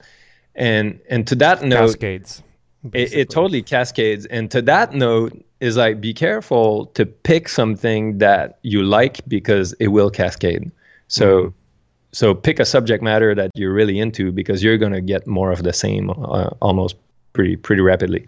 So hopefully that answers your question. Like I ended up like gathering a baggage of skills by following my curiosity and my interest, and they all happened to connect together. And then to do the switch over to directing was just about a matter of renting a camera and filming some cool shit and put some music on it and see what happened. Yeah, you went at length. It's just, yeah, exactly do that. And you know who else said to do exact same thing? Let me guess. Is the person we started to chat about when we started a podcast, which is Robert Rodriguez. Oh, is that right? Oh yeah, from yeah. the Rebel Without a Crew. Like he just started doing that. I remember listening to one of his podcasts, or maybe Director's Chair. I can't remember. There's just so many things I listen to that I tend to forget a lot of things. Or maybe it's me getting older. But anyways, yeah, he said, the filmmaker is a person that actually films. It's like, whether you're a good filmmaker or not, that comes down to experience and skill that you acquire, like depending on how you acquire. But essentially, like once you start filming, you are a director, whether you believe that or not. Yeah, exactly. And I remember him saying, like, there's going to be a time when kids will be able to pick up a consumer level camera, something really cheap, and will be able to film and become directors. And that's exactly what's happening right now. You can literally take your iPhone and become a director. You can film on iPhone if you wanted to. Like the technology is already good enough to do films. You just have to edit them, obviously. YouTube is a great example. Those aren't the films on the highest level, but you can still see people trying their best to do short films with like the limited budget, just using their regular iPhone, like even iPhones, right? Oh yeah, you could make an iPhone if you want. Yeah. So yeah, definitely that. The only thing I would chip in, I guess, you kind of explained that, and Vitaly is a perfect example of like, yeah, just fucking do it. Just don't overthink, just do it. And it feels like it can be an overwhelming thing. And a lot of topics we discussed today, we talk about working with professionals. Obviously, both me and you, we have a pretty lengthy experience when it comes to working in the industry, yourself directing as well, and doing photo shoots, all that. But one of the aspects of any profession is just not getting intimidated by the fact that something is pretty complex. Because the reality is you can break everything down into pieces and then learn. And I over time, I feel like I'm coming to a conclusion that there's two important skills that we learn, and once you not master, but once you become familiar with the idea that those two skills matter the most, that's when your brains opens up for pretty much everything. And that's at least my opinion. One is just the ability to learn. That's huge. That's kind of funny because it sounds like, we learn, right? Like it's pretty obvious, but no, it isn't. Like you just have to understand that when you're learning, it will mean that you're gonna fail. It will mean that you are you're gonna be, you're not gonna know enough to be professional right from the get go. Yeah. There's just, it's impossible. So you ability to learn is the ability to accept the idea that you know nothing about the subject, but you're willing to dive in and feel like a complete novice in that subject. Yeah, and I think that's huge what you're touching on right now. I was gonna say, like, besides the learning and whatnot, I think that sometimes whether be you're a student or starting in the industry, whatever, like, everybody gets intimidated about a task or another, or a role or a job or whatever. Like that, I think that just happens to everybody. And like the thing is that, like, you will fail no matter what, and I fail all the time, and it's okay because I'm gonna fix it. Yeah. And actually, like, failure is actually, like, we seem to have such a negative kind of stigma around the word itself even. And it's like, look, it's like a failure is almost like collecting information about how something works. It's like, if you're doing something for the first time, I think it's kind of unrealistic to assume you're going to nail it out the park, So it's like, give yourself a little bit of a break and just, like, give it a shot and see what comes out. And then, like, just collect the information and then, repeat, like repeat and retry, and then fix it and research a little bit more until you get the results that you want to get. And that's kind of what I've been doing, to be honest. And it's like, try to do that without the loss of enthusiasm.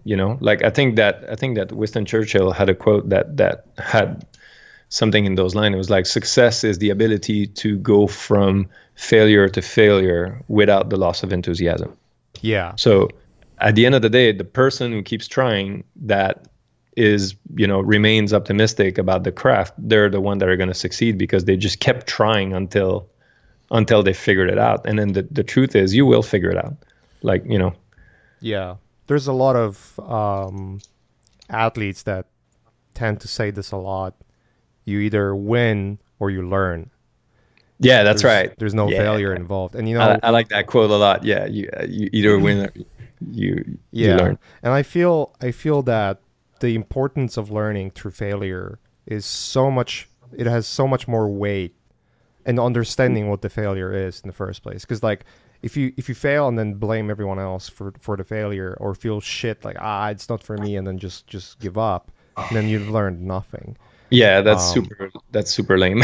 Yeah, it's very lame. Yeah, but and also actually a little bit of a side note there, between the failure and things like that, or just kind of finding the courage and the strength to give yourself an attempt or whatnot. There's another side note that I would recommend is, like, don't compare yourself either, because I think that's a little bit unjust to do that, because we all walk a different path. We're all exposed to different experiences and things like that. And, sometimes we find someone that has, like, compelling results and is like, oh, I want to do that too. And it's like, yeah, well, maybe that person was, at a specific place at a specific time that led to this and this and that. And if you keep comparing yourself, I think it's going to only lead to disappointment. And I think if you want to compare yourself, because, in somewhat of a competitive outlook, it does make sense. Like, you could compare yourself to use competition as a motivator. If you were to do that, then compete with yourself, and then compare yourself to who you were yesterday, and just focus on the growth. It's like, what, like, yesterday I did a lunch sketch that was just absurd, and that's okay, because the one I'm going to do today is going to be better. And I remember, like, I can show you my first lunch sketch that I did with the Avatar team. I think I can find it. I was like, man, that was just brutal. It was just painful. Yeah, it's tough, man. Let me see here. Yeah, it's super important to fail. It's super important to learn from failure, and not be too hard on yourself. And what you said is exactly what the best approach should be. Like, you try to better yourself over time, and if whatever you do today will make your tomorrow better than today, that's already a progress. And I was touching upon failure because the more I think about the way we learn in general and what makes us to succeed is the facing the reality of doing something, being bad at it, not doing it good, and then learning that you can do something better. Not just listening to lecture. There's everyone, thinks that the lecture is the way we learn. I don't think it. Over time, I don't think it is. I think it gives you a blueprint on what's the best way of approaching certain aspects of if you're learning art and you're taking lectures, tutorials, and Gumroads, whatever that would be. It'll give you a good idea, how to avoid certain failures. But unless you actually try it, you have to not only just watch the lecture, but actually do it. Yeah, you have to do it, and I can touch on that. Actually, that's something that just happened to me a couple of days ago. So I was doing some retouching on some of the photography that I shot, and I just learned this new method about doing something that I've never seen before that I thought was super awesome. And I remember watching the tutorial and reading about it about a week ago, and then I went about doing it yesterday, and I was like, shit, I actually don't remember the details.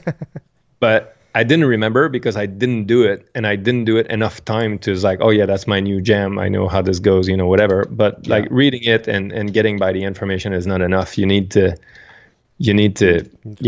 own it. Yeah, you need to practice it. You need to make it yours, and you need there's no other way. You just got to get in and get some.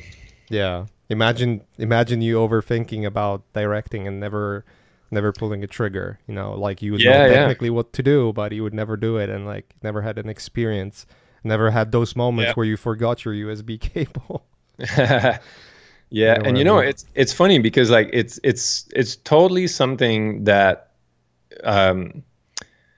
I picked up from doing the sketches, and I got some of the sketches here that they're a little bit earlier on, and definitely the brush work is not as good, and I was still using a little bit of photos to kind of cheat around. And hey, who cares?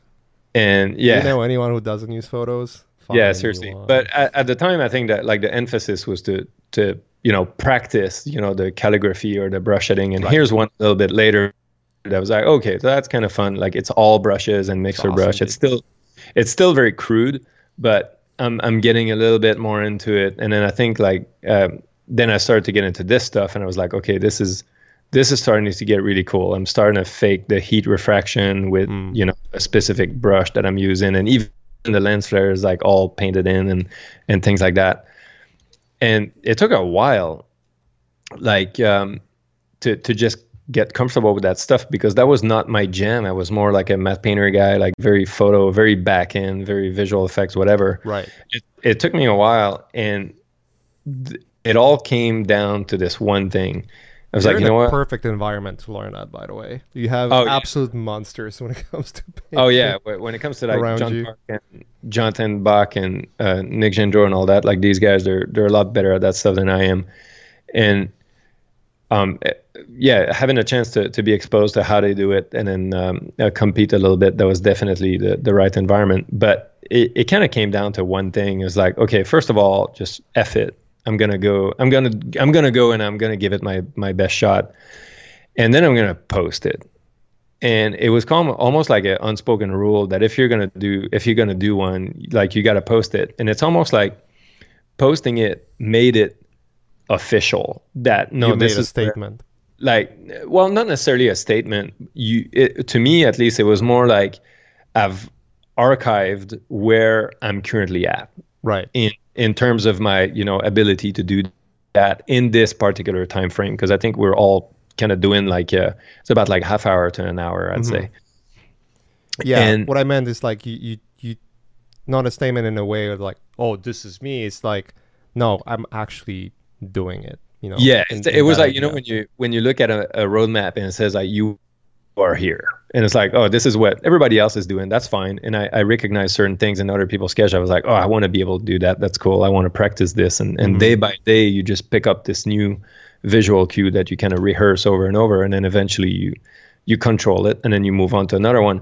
But the posting it was this archiving process of like, like you are here, and then it became like, oh, I'm gonna do one this weekend, a little bit longer, and then just like practice all these things that I mess up in my last one or whatever, and correct them. But it was funny enough, it was like, if you have the courage to initiate the process and just do it, if you have the courage to be true to yourself in terms of like, I'm going to post it because this is where I'm at, and I'll be able to look at where I'm at with a very true reflection, which is going to really much inform me of the thing I need to work on.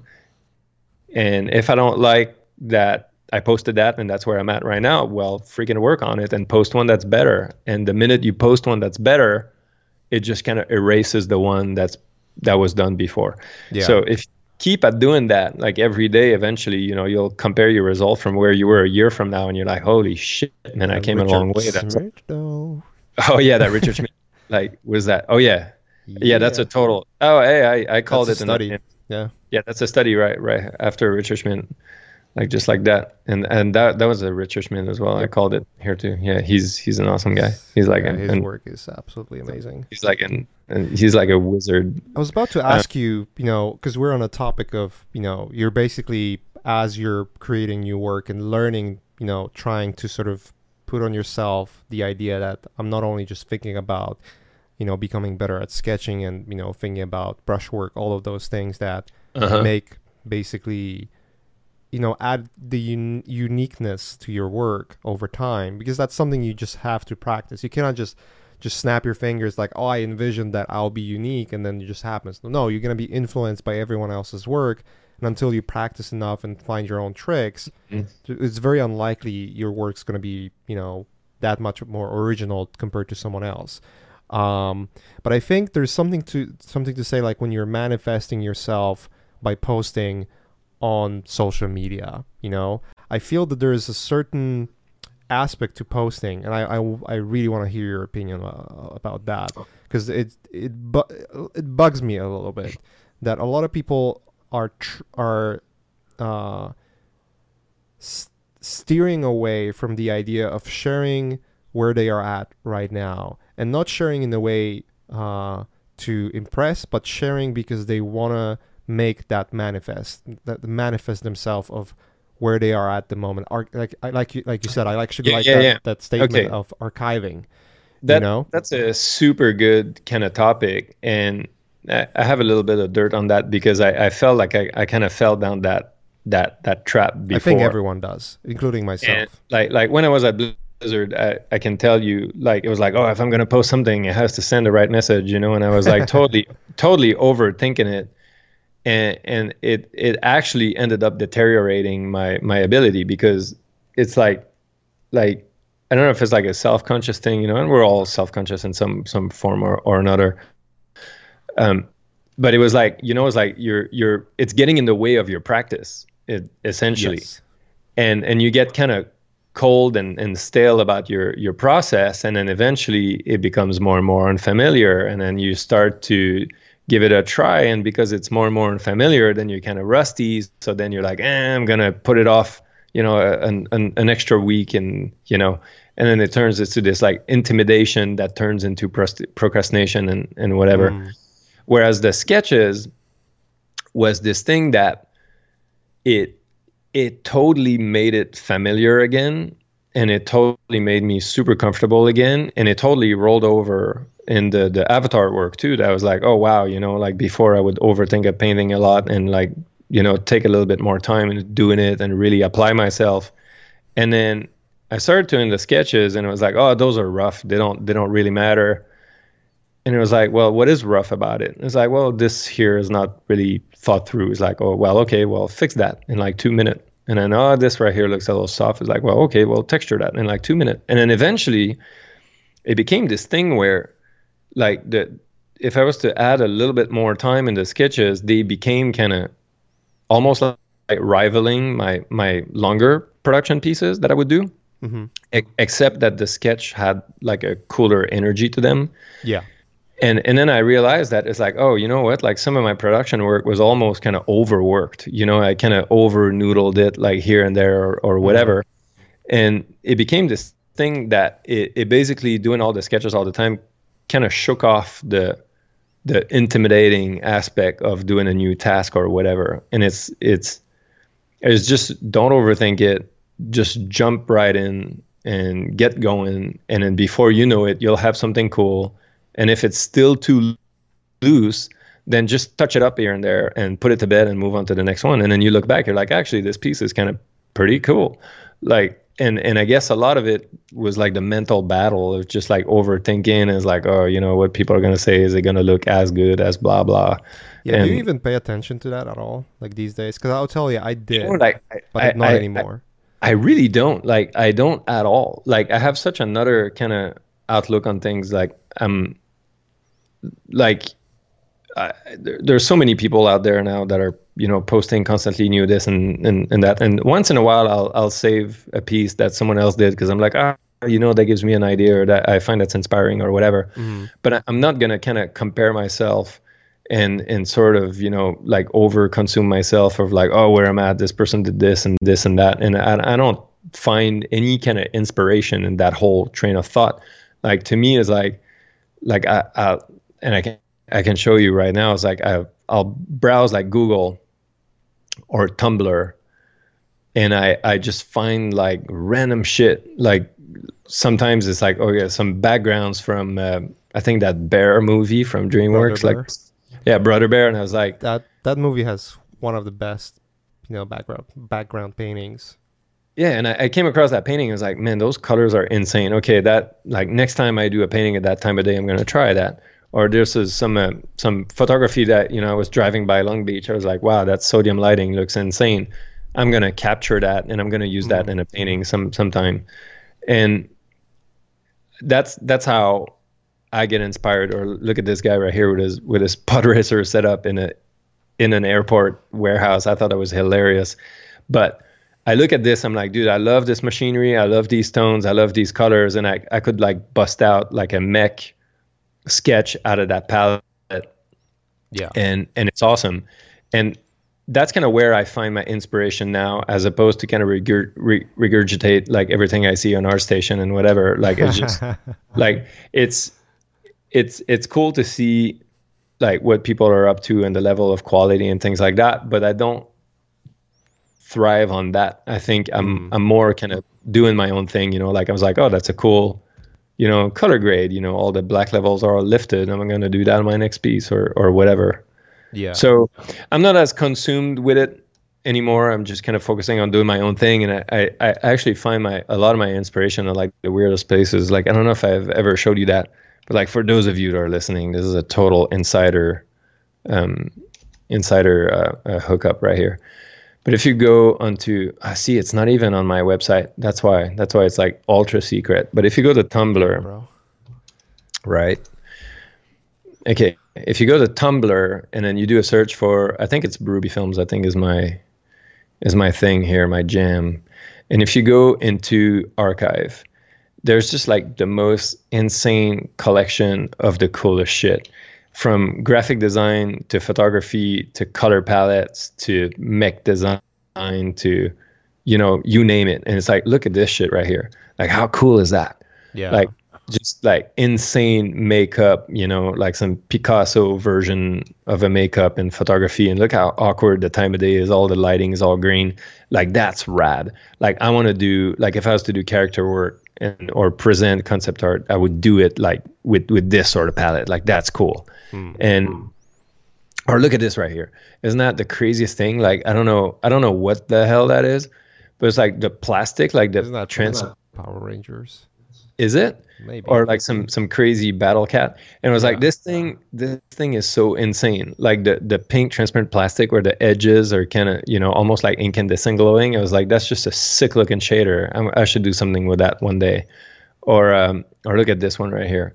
Like this palette altogether. Look at the background and like how cool the plane is and the shadow, and then the background's all warm. But yeah. So I look at things like that a lot more than I look at ArtStation for two reasons. Because my interpretation of these inspiration will end up being my own voice. And I don't want to kind of stress myself with like who's doing what and whatever. I couldn't care less, to be honest. Like I'm just pursuing kind of my own kind of curiosity and things like that. Like, look at this shit right here. How insane is that shot? It's pretty cool. Isn't that crazy? Yeah. So yeah, that's how I go about like finding my inspiration now, as opposed to kind of look at ArtStation. When I was younger, I would, check out who's doing what and, who's good and who's got a certain style and try to emulate that. Yeah. And, you get like, you get like 20 John Parks out there and 20 Jamie Jones out there. And it's like, I don't see anything cool in that because they're all the same. At least the real John Vitaly babies. Yeah, exactly. And it's like to me, if you're going to do the whole hard surface thing, like Vitaly's doing, it's like, well, look at this guy right here. Like he's different, like he's doing his own thing. That doesn't look like Vitaly's stuff, and it's all cat, and it's awesome. It's like, dude, I respect that. That's awesome. You have your own voice as opposed to kind of like follow and compete and duplicate and emulate that try to be the same. I'm like, if you're capable of doing that, why don't you listen to your own voice and see what inspires you? Because to me, that's second row image in the middle. Fuck, it's so good. Which one? October 2018. Okay. It's like little right. This one? Yeah, this is like the best out of everything. Easily. You're an idiot. You're an idiot. I don't even know why that shit's on there. I'm kidding. Yeah, it's super cool. You inspire me, man. You inspire me just like that, and that's why I keep your stuff. I think that looks freaking awesome. It's super. I'll say this. I really like what you said when you do a sketches. It's like putting an archive, like archiving your work. I think that's such a healthy approach to work. Because the reason I asked you about, posting on social media, and I think it relates to quite a lot of artists, including myself, because when you post, you like to get the validation. I think a lot of us are often delusioned by the fact that the validation from others means that our work is good or not. And something you learn over time very quickly, actually, if you work in the industry, is that oftentimes what you consider or what others consider to be really cool work, and they'll click hundreds or thousands of like, and you feel very validated that you've done something that people like in general, very often just does not translate to work at all. And I found from the experience that I have, pretty much the work on average that has the least amount of interest from the general public is actually landing me the most amount of work. I see a little bit of a difference there. Yeah. Well, yeah, there's something to say about like whatever is global that, is, I guess it applies to like, obviously if you create very popular images, it's going to catch someone's attention, right? Yeah. But that does not mean generally that's going to be the most original thing. I think people get caught up with the idea that the amount of likes or the amount of validation you get from social media or generally people, is basically the only thing that you should care about, or like it has a perception of being more significant than it really is. I guess that's the point I'm trying to make. Yeah, and I would agree with that. Like I think like the whole support that you might get from the other side of the the social mirror, if I can say, I would definitely say to not use that too much as a guidance, because I'd say do stuff that makes you happy and do stuff that makes you proud of, and again, like do things that are better off than how they were yesterday. I think is the most. And the more true to yourself you are in regard of that, I think that the people and the feedback that you're going to attract is going to be that much more true to what it is you're looking for. But if you're trying to be someone else, like you might end up, getting feedback that also kind of belongs to someone else that might not resonate as much with you and what's truly like deep inside your heart. But if you do like the dopest stuff that according to you, and then the that you're going to get or the people you're going to connect with, at least it's all going to be in line with what it is that truly resonate with you. And I think that to me is going to lead more towards like a more prosperous path overall, you know, because you're going to end up meeting people that you're actually going to see eye to eye with and then get along with, because it's like, wow, man, we like the same shit. It's like, well, yeah, because I've been very consistent and true to myself about what it is I like to post, and it led me to, you know, this job and meeting this team, as opposed to just kind of doing what's popular, you know, to get a job or something. Because like I don't know, like I've had my chance to be involved in hiring quite a bit, and most of the time you want to look for fresh ideas, you know, like this guy right here, like that's an image I like a lot, because like we've seen, you know, like how many hundreds of mechs, you know, in the military, you know, thing going on, but like this guy right here has a totally unique spin on it, and I'm like, that's cool, you're very unique, you're very different, you kind of stand out, that's awesome, you know. Yeah. Whereas this guy right here is a complete phony. I'm kidding. Yeah, who is this guy?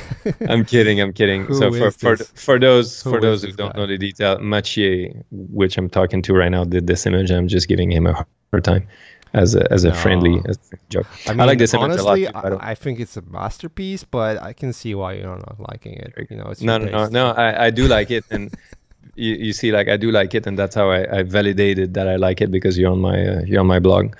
But so to come back to your question, I think I would kind of back off from the, you know, try to follow what everybody else is doing on our station. There's a good kind of competitive factor that kind of echoes, you know, it's like, hey, you know, like people are capable of doing this now and this amount of time with this tech, you know, whatever. So that's good. It's a good metric. It's a good, you know, self kind of checkup. Is like, oh, okay, that's where the standard is now. So that's good to know. It keeps everything in context. But I wouldn't let it to kind of, you know, over consume your own creative voice, because, you know, that's what's gonna make you the most happy. I think at the end of the day is you know, to do the shit you're into. I think it's a good note to end this podcast on. That's like awesome. A really powerful note. I know there's quite a few more questions that we didn't address, but I'm pretty sure we're gonna have Jonathan coming back to the podcast sometime later. You know, we talk a lot. Usually just like share cool stuff, or just catch up over time. But yeah, Jonathan is always welcome to come back, and I'm pretty sure we'll organize something to have more QA and whatnot. But it was a pretty good one, man. It was really nice to catch up with you again, and we should grab dinner for sure. Yeah, I'm totally down. And then for those of you that are interested in knowing a little bit more about what I do, you can always reach out into any ways you can think of. I'm on the LinkedIn, Instagram, you know, YouTube channel, Bruby Films, and all that. And then if you are very much interested about my process, you can also look at, I got a couple of Gumroads that I've done a little while back. Yeah, let's plug those in, man. You also have Patreon that you have. Yeah, so I'm trying to see how to switch to buying. I think I need to do this to be able to see them, and then I need to search for myself, I think. Right. Yeah, I did the Patreon thing for a little while, and then the Gumroad, and it's interesting. But yeah, these products right here, these are tutorial how I go about doing the sketches, and then how I go about like doing the slightly more intricate matte painting, which is a little bit similar to the one I'm working on right now, using 3D and whatnot. And so that should answer, you know, all the technical question about how I go about managing my layers, or what software I use and things like that. So awesome. That would be Jonathan Bruby on Gumroad, if that helps. And then if not, you can always shoot me an email, and I'll try to reply you if I manage to do so. Perfect. Sounds good. If there's anything else you want to plug in, feel free, obviously. But yeah, it's... Oh yeah, check this out. I got something that's freaking awesome. So I started this fashion label a little while back. So that's kind of fun. I'm still working on that. There's Aaron Beck sporting my stuff. We're all out of hats. I think that the hats are out. But the mugs kind of came in, and these are rad. We got a black on black. Those look fresh. Yeah, they're super dope. I'm gonna give you one. We have a black on black that's all murdered out. It's like a gloss black on flat black. It's super rad. We got the military green version, um, FDA approved. That's FDA so approved, legit, bro. super legit. And then so yeah, there you go. So shameless plug there. I can attest to quality because I was at your place and I seen the apparel and everything you have there. I touched it with my sweaty Oh yeah, hands. yeah. This one is super. Yeah, this one is super nice. That's like a legit like vintage like try on blend. Like it's super soft and super nice and Yeah, all vintage it's print. really good quality stuff. It's So awesome. Super fun. So there it is. awesome, dude. Again, thanks for being here, man. And that was super nice to catch up with you. Awesome. Cool. All right, guys, let's wrap it up. I'm gonna plug in, obviously, Learn Squared. There was quite a few questions when it comes down to design and art. Learn Squared would be one of those places where you can find all of that, and it's done by what I consider the best, artists, designers of the industry. We like literally filter through who's available and try to get their voices available for you guys. I strongly believe that if you want to get an education, you want to get an education from someone who works in the industry, and that's what we offer. Obviously, Jonathan offers that as well with the Gumroad videos. You guys should definitely check that out as well.